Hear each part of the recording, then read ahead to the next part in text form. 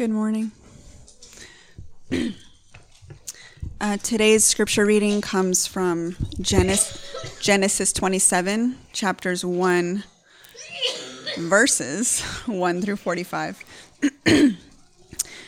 When Isaac was old and his eyes were dim so that he could not see, he called Esau, his older son, and said to him, "My son." And he answered, "Here I am." He said, "Behold, I am old. I do not know the day of my death. Now then, take your weapons, your quiver and your bow, and go out to the field and hunt game for me, and prepare for me delicious food such as I love, and bring it to me so that I may eat, that my soul may bless you before I die." Now Rebekah was listening when Isaac spoke to his son Esau. So when Esau went to the field to hunt for game and bring it, Rebekah said to her son Jacob, "I heard your father speak to your brother Esau. Bring me game and prepare for me delicious food, that I may eat it and bless you before the Lord before I die. Now therefore, my son, obey my voice as I command you. Go to the flock and bring me 2 good young goats, so that I may prepare from them delicious food for your father, such as he loves. And you shall bring it to your father to eat, so that he may bless you before he dies." But Jacob said to Rebekah his mother, "Behold, my brother Esau is a hairy man, and I am a smooth man. Perhaps my father will feel me, and I shall seem to be mocking him and bring a curse upon myself and not a blessing." His mother said to him, "Let your curse be on me, my son. Only obey my voice and go bring them to me." So he went and took them and brought them to his mother, and his mother prepared delicious food such as his father loved. Then Rebekah took the best garments of Esau, her older son, which were with her in the house, and put them on Jacob, her younger son. And the skins of the young goats she put on his hands and on the smooth part of his neck. And she put the delicious food and the bread which she had prepared into the hand of her son Jacob. So he went into his father and said, "My father." And he said, "Here I am. Who are you, my son?" Jacob said to his father, "I am Esau, your firstborn. I have done as you told me. Now sit up and eat of my game, that your soul may bless me." But Isaac said to his son, "How is it that you have found it so quickly, my son?" He answered, "Because the Lord your God granted me success." Then Isaac said to Jacob, "Please come near, that I may feel you, my son, to know whether you are really my son Esau or not." So Jacob went near to Isaac his father, who felt him, and said, "The voice is Jacob's voice, but the hands are the hands of Esau." And he did not recognize him, because his hands were hairy like his brother Esau's hands. So he blessed him. He said, "Are you really my son Esau?" He answered, "I am." Then he said, "Bring it near to me, that I may eat of my son's game and bless you." So he brought it near to him, and he ate. And he brought him wine, and he drank. Then his father Isaac said to him, "Come near and kiss me, my son." So he came near and kissed him. And Isaac smelled the smell of his garments and blessed him and said, "See, the smell of my son is as the smell of a field that the Lord has blessed. May God give you of the dew of heaven and of the fatness of the earth and plenty of grain and wine. Let peoples serve you and nations bow down to you. Be Lord over your brothers, and may your mother's sons bow down to you. Cursed be everyone who curses you, and blessed be everyone who blesses you." As soon as Isaac had finished blessing Jacob, when Jacob had scarcely gone out from the presence of Isaac his father, Esau his brother came in from his hunting. He also prepared delicious food and brought it to his father. And he said to his father, "Let my father arise and eat of his son's game, that you may bless me." His father Isaac said to him, "Who are you?" He answered, "I am your son, your firstborn, Esau." Then Isaac trembled very violently and said, "Who was it then that hunted game and brought it to me? And I ate it all before you came, and I have blessed him. Yes, and he shall be blessed." As soon as Esau heard the words of his father, he cried out with an exceedingly great and bitter cry, and said to his father, "Bless me, even me also, O my father." But he said, "Your brother came deceitfully, and he has taken away your blessing." Esau said, "Is he not rightly named Jacob? For he has cheated me these 2 times. He took away my birthright, and behold, now he has taken away my blessing." Then he said, "Have you not reserved a blessing for me?" Isaac answered and said to Esau, "Behold, I have made him lord over you, and all his brothers I have given to him for servants, and with grain and wine I have sustained him. What then can I do for you, my son?" Esau said to his father, "Have you but one blessing, my father? Bless me, even me also, O my father." And Esau lifted up his voice and wept. Then Isaac his father answered and said to him, Behold, away from the fatness of the earth shall your dwelling be, and away from the dew of heaven on high. By your sword you shall live, and you shall serve your brother. But when you grow restless, you shall break his yoke from your neck. Now Esau hated Jacob because of the blessing with which his father had blessed him. And Esau said to himself, The days of mourning for my father are approaching. Then I will kill my brother Jacob. But the words of Esau, her older son, were told to Rebekah. So she sent and called Jacob, her younger son, and said to him, Behold, your brother Esau comforts himself about you by planning to kill you. Now, therefore, my son, obey my voice. Arise, flee to Laban, my brother in Haran, and stay with him a while until your brother's fury turns away, until your brother's anger turns away from you, and he forgets what you have done to him. Then I will send and bring you from there. Why should I be bereft of you both in one day? The grass withers and the flowers fade.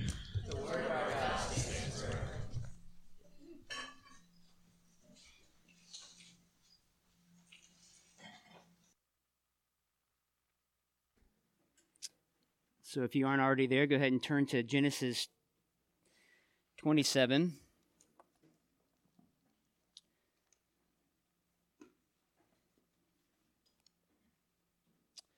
Let me pray as we jump in.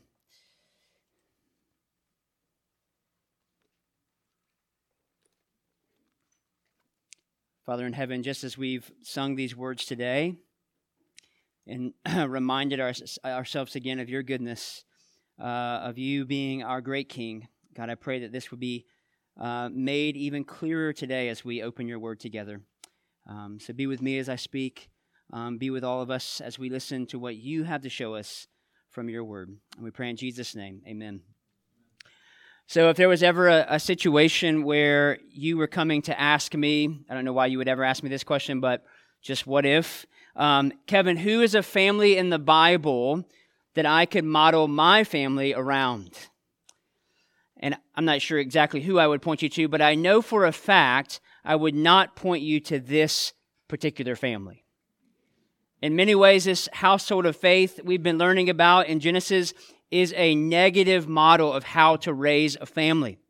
From the grandparents to the children and now to the grandchildren, many mistakes were made along the way. Sarah, for instance, the grandmother here, sends away Hagar and Abraham's first son Ishmael to essentially perish in the desert. And Abraham allows it. And then you have Isaac, as we learned last week, makes almost the exact same mistakes and commits almost the exact same sins his father made, almost as if he was reading from a script. And then here in chapter 27, you have both Isaac and Rebekah showing parental favoritism toward each of their children. Isaac towards Esau and Rebekah towards Jacob. But really, every person in this story is to blame for the disaster that we witness in chapter 27. It seems as though no one remembers God's words to Rebekah back in chapter 25, verse 23. It's some time ago for them, but the words that says, "The older shall serve the younger." It's as though they never stopped to consider, not one of them ever stopped to consider to say, I wonder how this will come about. Because Esau is the oldest, the birthright is entitled to him, the blessing is entitled to him, but God is saying it's going to go to the younger. I wonder how God is going to work out. Let's just sit back and watch this take place. No one ever asks those questions. Instead, what they do is everyone involved seems to try to work it out in their own way, to kind of assert their plan into God's plan. So Isaac altogether ignores the prophetic words of God and moves forward with blessing his oldest son. Rebekah, on the other hand, remembers the words that God spoke to her, but believes she must intervene rather than wait for God. And then both Esau and Jacob go along with their parents' plans and even add some details to it. But what I think the author of Genesis here, Moses, wants us to see in all of this is not just the mishaps of a family, but rather that God's hand never leaves his promised ones, and that the ways of the kingdom of God are backwards. They're not like our ways. So 3 ways I want us to look at this morning. 1 is through a father's blindness. 2 is through a son's sin. And then 3, we'll look at a God who is faithful to everyone involved. So a father's blindness, a son's sin, and a God who is faithful. So first, a father's blindness in verses 1 through 4. These first four verses create the tension for the rest of the narrative here in chapter 27. Because as I said last week, Isaac is very much an underwhelming character in the story of Genesis. And here in the first 4 verses of our chapter, we learn a few more details about him. He's old. It's said that Isaac's age is probably around 137 years at this point, and yet he still lives to be 180. So that's 43 more years he'll have on the earth, and we'll come back to why that detail is important later. The second detail that we learn is that he's physically blind, that his eyes are dim. So this is a significant detail that Rebekah and Jacob used to their advantage later in the story. But both of these physical realities about Isaac begin to influence his decision-making process. He knows that his body is failing him. So in his mind, death is close at hand. I can't see. It's harder to get around now. I am probably about to die. So he may have had this thought because his brother Ishmael did die at 137 years. So maybe he thinks, we're from the same genes, we have the same dad, maybe I'm going to die now as well. And so he begins to kind of rush things along. But these physical ailments press upon him in such a way that it brings to the surface the spiritual blindness that's in his heart. So these are the thorns in his life that reveal what is actually going on inside of him. So we know this reality well, don't we? We all have thorns in our life that reveal our hearts to us. I wonder what thorns you might have. I could name a few that I have. A lot, actually, more than a few. Maybe it's someone cutting you off in traffic, and you like to have a nice word with them in the comfort of your car. Maybe it's a coworker or a classmate. You know, when you show up tomorrow morning to work or school, you know that person is going to test you to the point that you're going to lose your Christianity. Maybe it's a spouse. Maybe you have a hard marriage, and that is your thorn. Maybe it's your children when they act up or they don't do what you say, and that's your thorn. And you react in anger and you yell at them or worse. Well, it's in those moments where we can either be content and trust God or do as Isaac does here, which is to handle it in his own way. And there are several factors to notice here about how Isaac handles this and these thorns that are revealing his spiritual blindness. The first factor we have is of him announcing his death before the time he actually was to die. But if you look closely, you'll see that this announcement of his death is driven not so much by his failing body, but more by his belly than anything else. And we also find out where Esau gets that trait from as well. Look at verses 1 through 4 again. When Isaac was old and his eyes were dim so that he could not see, he called Esau his older son and said to him, "My son." And he answered, "Here I am." And he said, "Behold, I am old. I do not know the day of my death. Now then, take your weapons, your quiver and your bow, and go out to the field and hunt game for me and prepare for me delicious food such as I love, and bring it to me so that I may eat, that my soul may bless you before I die." So secondly, Isaac goes against the prophecy that is given back in chapter 25, verse 23 to Rebekah. Now this is, that prophecy that was given to Rebekah was 77 years prior, okay? I don't know many of us that could remember things 77 years prior, but I think you would remember when God spoke to you audibly and said, this is going to happen. But instead, Isaac goes against the prophecy because he's hungry. But also notice, Esau's eagerness to earn back his birthright right in the same way that he lost it, through the satisfaction of hunger. He thinks, if I can just do this for my dad, I'll get that birthright back. I'll get that blessing that I deserve as the oldest. So a third factor that plays into Isaac's spiritual blindness is the favoritism that he shows toward Esau over Jacob. So it's not all that clear why, but it seems to be related of why he favors Esau over Jacob, but it seems to be related to his hunting skills and his preparation of Isaac's favorite meal. So apparently Esau was able to make Isaac's a favorite meal, and that was something that drew Isaac to this son. So in Malachi chapter 1, there's some harsh words that we hear God say. He says, I have loved Jacob, but Esau I have hated. Which are kind of shocking words to us when we hear that, like God hated someone. But really, what's happening there is God is emphasizing the line of promise found in Jacob. It's not found in Esau. But here in Genesis 27, Isaac's thinking is not in line with God's at all. So if God is saying, Jacob I loved and Esau I hated, Isaac is saying the opposite. Isaac is saying, Esau I love and Jacob I hate. You see, Isaac's mind is still focused on man's way of doing things. He doesn't see how God can make the older serve the younger. It's not the way we do things according to our customs, he might be saying. It's backwards. Esau is the promised one.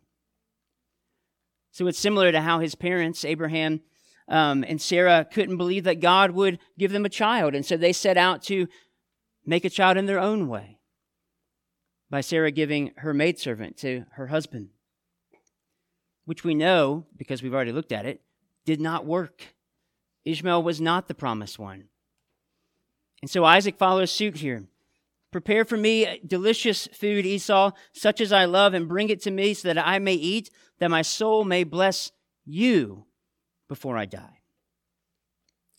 So one final factor that reveals Isaac's spiritual blindness is in the verse I just read. Isaac wants a meal prepared for him and him alone. So this is significant considering that Isaac planned to bless Esau at this meal. That was a big deal in that day and time. It wasn't something you just did every day. You just blessed everybody. That was a big deal because typically in this culture, when something like that significant was going to happen, those special occasions were marked with an elaborate family feast. Everybody in the family was invited. Everybody in the family was invited to come and witness the giving of the blessing. But this is not what's happening with Isaac and Esau. Rebekah and Jacob aren't even in the scene at this point. I guess you could imagine Rebekah there kind of hiding behind the curtains and listening in, but they're not mentioned yet until verse 5. So Isaac really just sought to indulge in a selfish feast for one. The real problem of his heart here was his defiance of the revealed will of God, of his ignorance towards God's plan for his younger son. And the fact that he attempts to do this all in secret shows that he knew very well what he was doing. He was not ignorant of the promise. Isaac knew that if he announced what he intended, that he intended to give the blessing to Esau, his family would have erupted into dissension. So he thinks. And to prevent this from happening, he resolves to do it in secret, revealing his heart through his words and his actions as he does. And in the same way, our heart too is revealed in our words and our actions. It's just not something we read in the scriptures. Jesus even says, out of the heart, the mouth speaks. Paul says in Romans 12 that we are to offer our bodies, to offer our lives as a living sacrifice devoted to God. So what do your words and actions reveal about your own heart? How you speak to other people? How you treat them? Are you pining for control like Isaac? Are you ignoring God's revealed will to you because it doesn't match up with your will?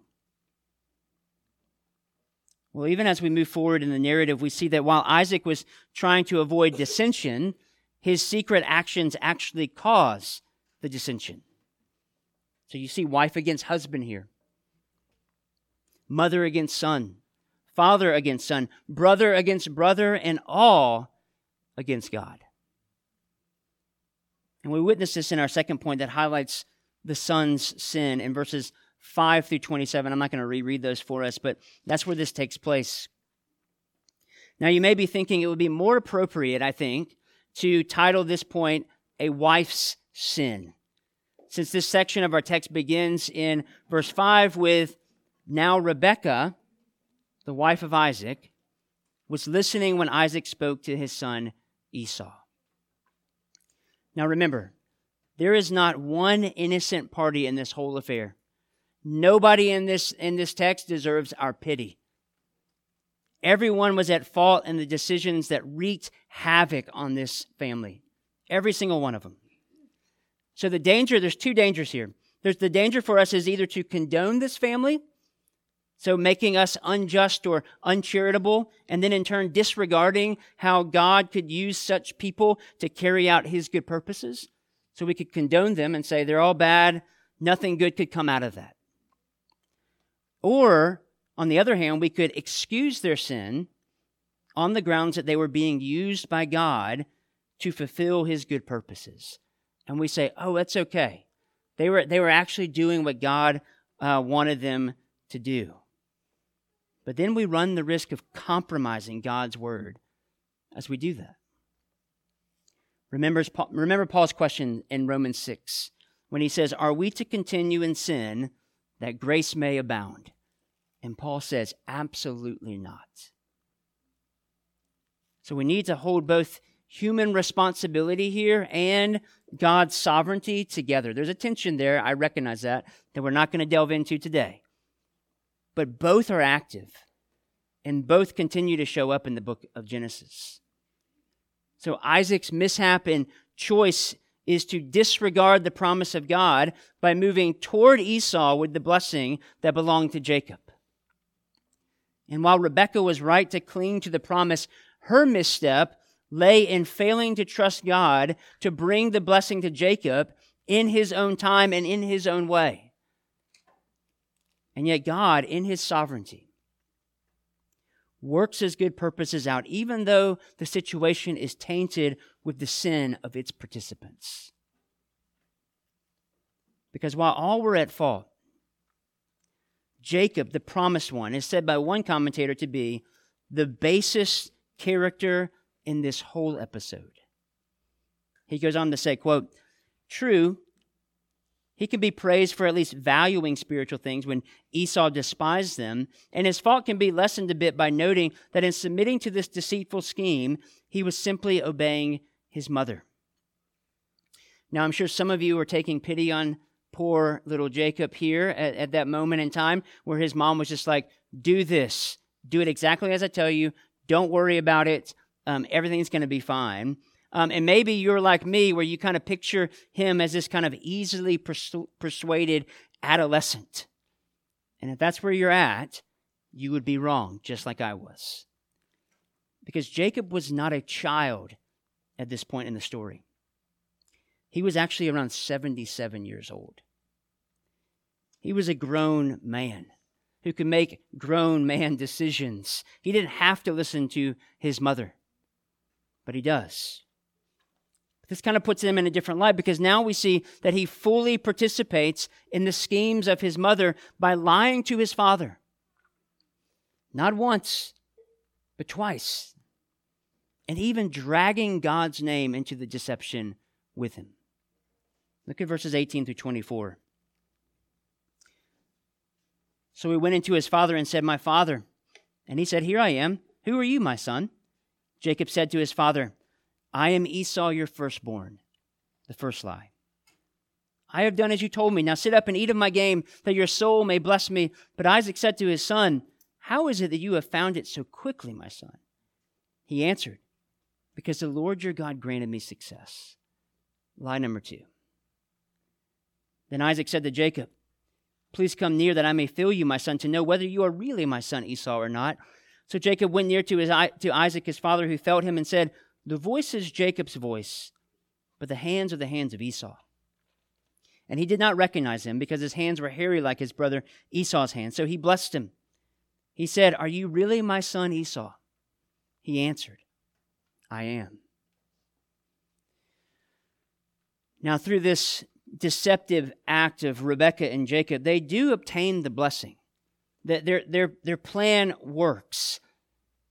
But as we learned last week, just because you're being blessed by God doesn't necessarily mean you are living according to His will. And I would argue that none of us do this perfectly. None of us live according to God's will perfectly. You too sometimes walk according to the way you think your life should work out.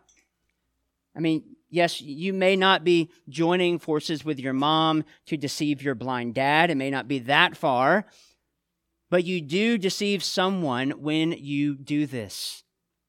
And that someone is yourself.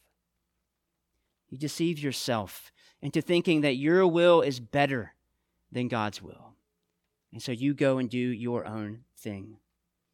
You tell yourself that you know what's best and ignore any attempts at God's direction for your life.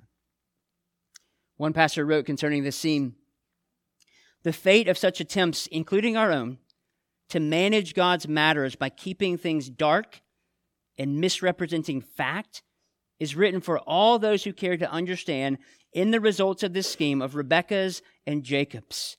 They gained nothing.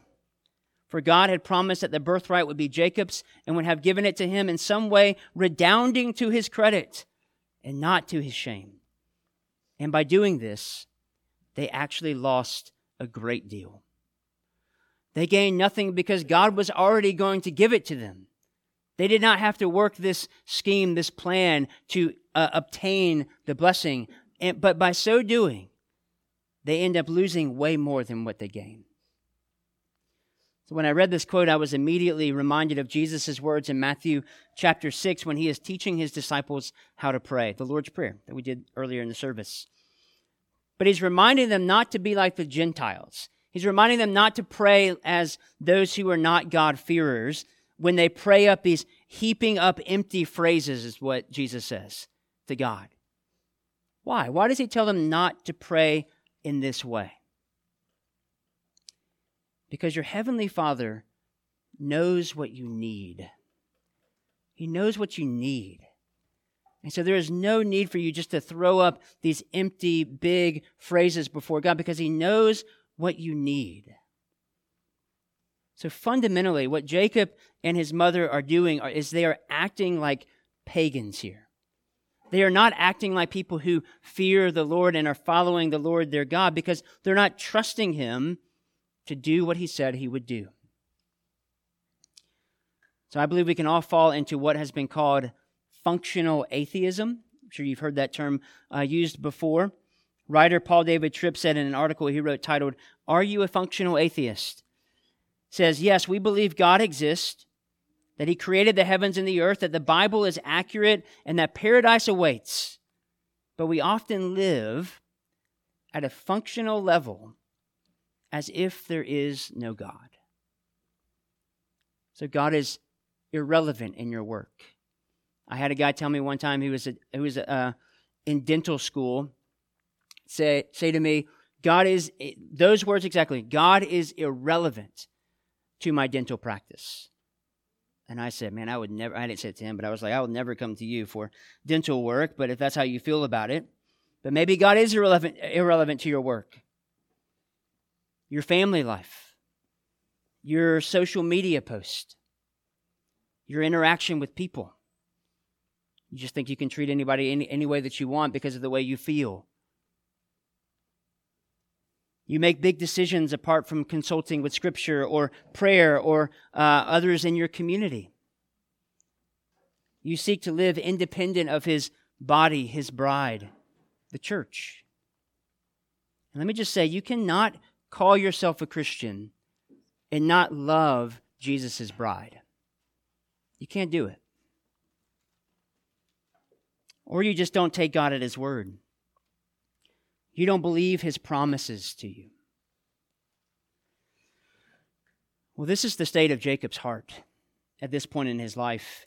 Even though he is the promised child of Isaac, he receives the blessing from God, his heart is moving in the opposite direction of God.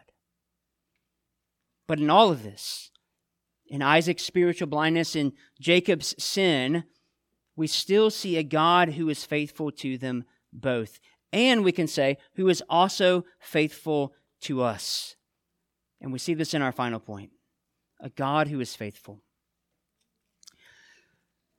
So despite our worst days, God is still faithful to his promises to his people. And I know a lot of you would say yes and amen to that. We've seen this at the very beginning with Adam and Eve, in the life of Abraham, and even here in chapter 27 in the life of Isaac and Jacob.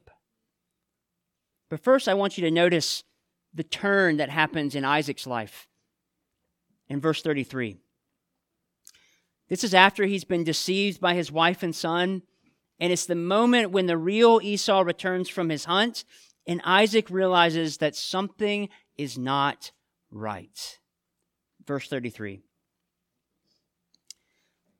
Then Isaac trembled very violently and said, "Who was it then that hunted game and brought it to me, and I ate it all before you came, and I have blessed him? Yes, and he shall be blessed." So it's a short verse, but a lot happens here. One commentator calls this scene the conversion of Isaac. And so you might be thinking at those words, how could this be? Isaac, his father is Abraham. Isaac was the promised one. His own birth was a miracle. He even represents Christ in a way when he goes up on the hill with his dad to be slayed. He points us to Jesus in that moment. How could he only just now be coming to belief? And I would say very easily. Because as a pastor, I've seen many people who grew up in solid Christian homes, had wonderful Christian parents, where they were in a healthy church every Sunday, but they didn't come to Christ until they were much older and out of the house and out from underneath their parents. And I know that's true for some of you here. You could say that.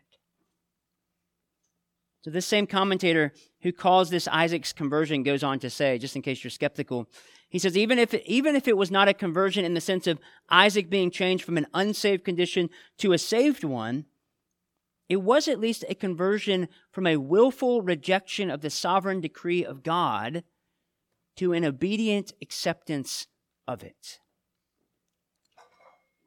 So when Isaac hears the voice of his true oldest son, Esau, that's when he understands not just that he's been deceived by Jacob. Notice he doesn't really get angry at Jacob, which tells us that Isaac recognized that something much deeper was happening in this moment at this particular time because he recognizes what he's done. He recognizes that not that he gave the blessing to the wrong person, but that he actually has boxed God out of his life so he could do things his own way. He now understands the Lord's work and the Lord's way. He now understands why the blessing is going to the youngest son, even though he tried to switch it up on God. And that even though he tried to box God out, God's sovereign hand was never removed from him and was never removed from the situation. And as a result, by the time we reach the end of verse 33, Isaac's belief is firm in what God is doing. You can hear it in his words when he asked to no one in particular, even though Esau was present, but I think this is more of a question to himself. Who was it then that hunted game and brought it to me? I ate it just before you came, and I blessed him. It's almost like he's having this epiphany moment. He knows. It's almost like you can see it in his mind's eye that he is remembering the words that God spoke. The older will serve the younger. And then he ends knowing exactly what God has done when he says these words, and indeed he will be blessed. And it's here in the blessing in verses 27 to 29, we witness God's continued faithfulness to Jacob, but ultimately to the promise he made to our first parents back in Genesis chapter 3, verse 15, just in case you forgot about that way long ago at the first announcement of the Messiah, the first promise that God says, I am going to make everything wrong right by sending my son, the snake crusher, the promised one that says he will crush your head and you will strike his heel. The first announcement of the gospel. So here again, in Genesis, God is staying faithful to this promise. And we know this because of the blessing that is given Jacob. Despite his actions in getting it, God still receives all of the glory. We even see the confirmation of this in the blessing that Esau receives from Jacob, as one writer called it, the anti-blessing, in verses 39 through 40. Then Isaac his father answered him and said, Behold, away from the fatness of the earth shall your dwelling be, and away from the dew of heaven on high. By your sword you shall live, and you shall serve your brother. But when you grow restless, you shall break his yoke from your neck. So this is simply a blessing declaring Jacob's blessing, the real blessing, to be true. And this is just another reminder that God's plan can or never will be thwarted by you and I. It will not be stopped. God will accomplish his good purposes in this world and in your own life. As Paul puts it in Philippians 1:6, and I am sure of this, Paul says, that he who began a good work in you will bring it to completion at the day of Jesus Christ. Do you believe that? Do you believe that? Do you believe that God will finish the work that he started in you? Now, that's a question for everyone here, but especially if you're really struggling with sin right now, and it is dark, and you see no way of escape. Do you believe that? Do you believe that God will finish his good work? Do you believe God is accomplishing his work in you, even in that darkness? Do you believe he can? Do you believe he will remain faithful to his promises to you? Now, I think one way that you can kind of get your mind around this, because I know that's probably hard, especially if you're in that darkness, is to remember that the kingdom of God is backwards. As we've sung before, and I think we're singing it as the last song, there's a line in the song that says, your kingdom flows in reverse. So God's kingdom flows in a different direction than our world, and even our own life sometimes. In his book, Redemptive Reversals, Bible scholar G.K. Beale says these words in the intro of his book. He says, our life consists of ups and downs. We are usually surprised by both, but we should not be surprised, since the Bible testifies that such ups and downs are part of the warp and woof of life. This is true of both the believer in Christ and the unbeliever.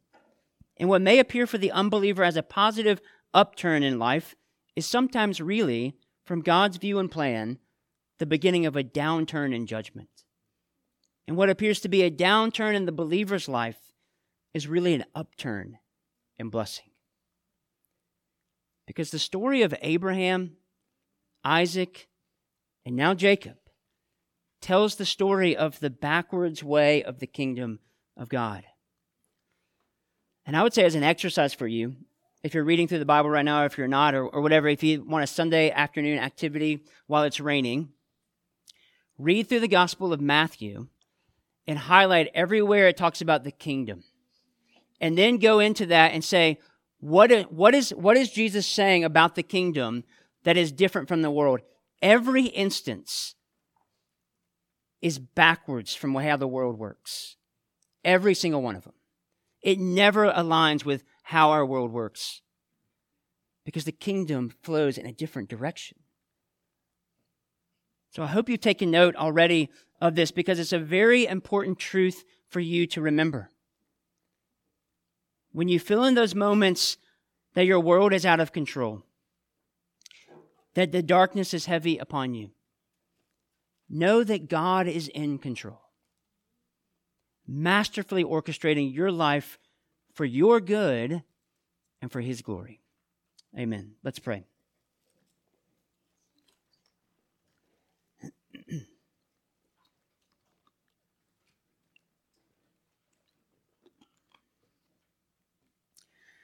God, thank you that your ways are not our ways.